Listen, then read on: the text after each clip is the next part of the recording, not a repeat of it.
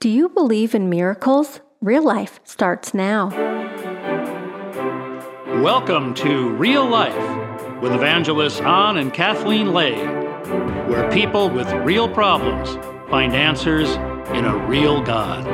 Welcome to Real Life. I'm your host, Kathleen Lay, and joining me is my husband, evangelist Ann Lay. Later in the show, you'll hear from Ivana Gibbons, who received a medical miracle after being in a vegetative state from a massive stroke. You know, a lot of people will see someone get healed and believe it was just a coincidence. I know that sometimes there's news reports that share how something happened and, you know, someone gets healed of something and it must have just been happenstance or they were just lucky. But I know now that I'm a believer that Jesus heals people and he is the same today as he was yesterday and forever.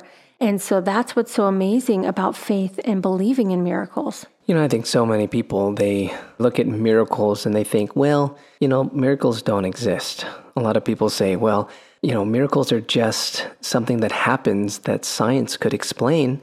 But simple-minded people, they don't really think that out, and therefore they think it's just a miracle. I used to be one of those people who was that some people. Right. I used to always think, you know, I'm very logical, very analytical. There's an explanation for everything. There is no such thing as just some miracle that comes out of the air. There's always an explanation, is what I thought, until I came into the relationship with Jesus Christ. Man, something happened. God began to really open up my eyes to really understand this verse. In Luke 18, verse 27, it says, Jesus replied, "What is impossible with man is possible with God." Let me just think about that. What man cannot do, God can do. And I really experienced that when I'd go on the mission field in Africa or even praying for people in America. When these medical miracles would happen where someone would receive new cartilage out of nowhere or someone would get healed of blindness, something that the doctors would come back and say, I don't understand, I guess you're just a lucky person. But how many lucky times can it be? I think the main common factor is praying in the name of Jesus. It's so true. And in Matthew 10:8, it says, heal the sick. And this is Jesus talking. Heal the sick, raise the dead, cleanse those who have leprosy, drive out demons. Freely you've received, freely give. And so when we started praying for people, we saw things happen. We saw people get healed and there were miracles. Was it every time? No. But by faith and doing what Jesus commanded us, we continue to do that and believe for that. It's not us that does it anyway. It's God himself who heals those who ask for that prayer and that healing. There's so many I talk to and they say, well, I don't see any miracles. You know, I don't see anything happening around me. But the truth is that, you know, unless you're swinging the bat, you're not going to see home runs either, Right. you know, in a baseball game.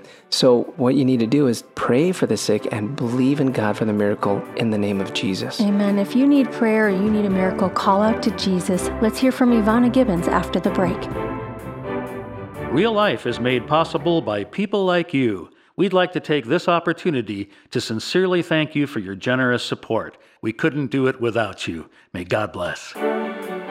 Welcome back to Real Life. I'm your host, Kathleen Lay, and joining me is my husband, evangelist Ann Lay. Hello, everyone. Joining us is Ivana Gibbons, and she is a survivor of 3 strokes, an aneurysm, and myeloma cancer. And she's going to share her faith during those times and how she overcame and got that healing. Let's welcome to the show, Ivana. Thanks for being with us. Thank you for having me. Yes. Now, I understand at a very young age, 37, you had your first stroke, and then you got healed from that. But then at 45 years old, you had a brain aneurysm and they were operating on it. And because you didn't get medicine, you ended up getting another stroke. Can you tell me a little bit about that and what you were feeling at this age, as at this time you believed in God, but these things were coming against you?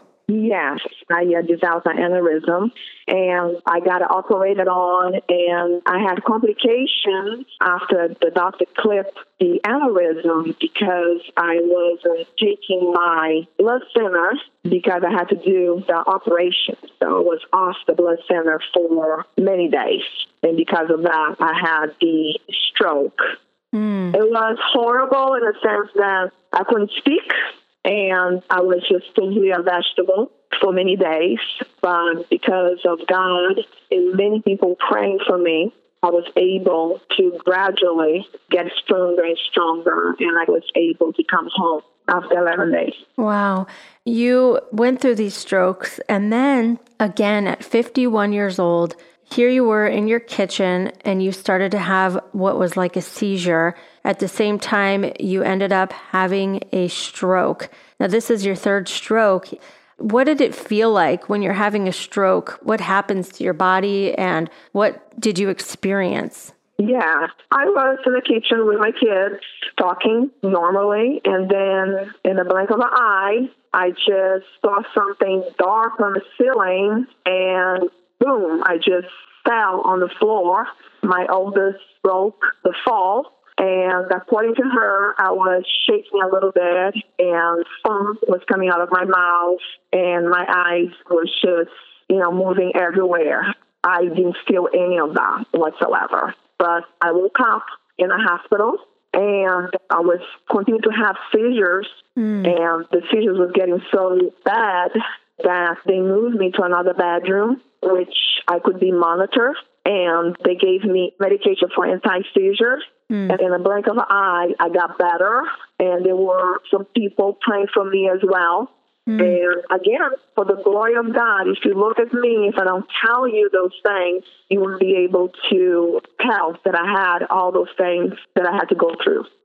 As you went through those things, you had a lot of people praying, and that is the power of prayer, I do believe as well. Yes. And it just seems like a lot of times people feel like maybe they deserved it.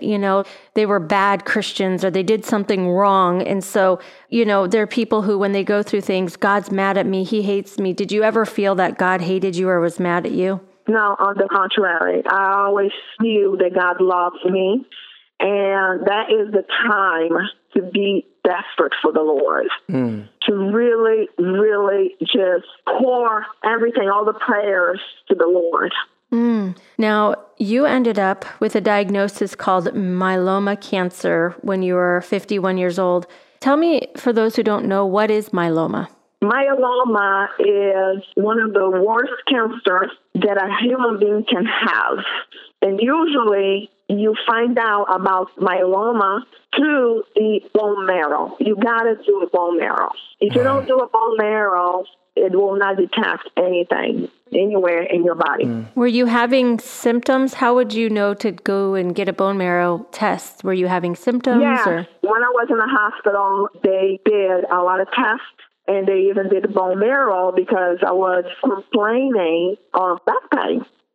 I never really have pain on my back ever.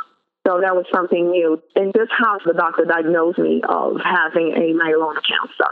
So my doctor said right away, she said, well, we have to do the chemo on you yesterday. And I said, okay, but we went to get a second opinion. And my husband, by doing a lot of research, found this wonderful place. It's University of Arkansas for Medical Science, and they only specialize in myeloma. Wow. So after all your people, your friends and family and people from other countries praying for you, you go to get a second opinion and you were given something that was actually miraculous. Can you tell me about that? Yeah, I stay in Arkansas, which is a university hospital. And they really saw that I was there for the second opinion, but I have myeloma. And I was saying over and over and over again that I don't have myeloma. I was reading the scriptures. I was going to YouTube, listening to the healing. I was waking up in the middle of the night and totally praying to God and really feeling the power and the anointing of God all over me.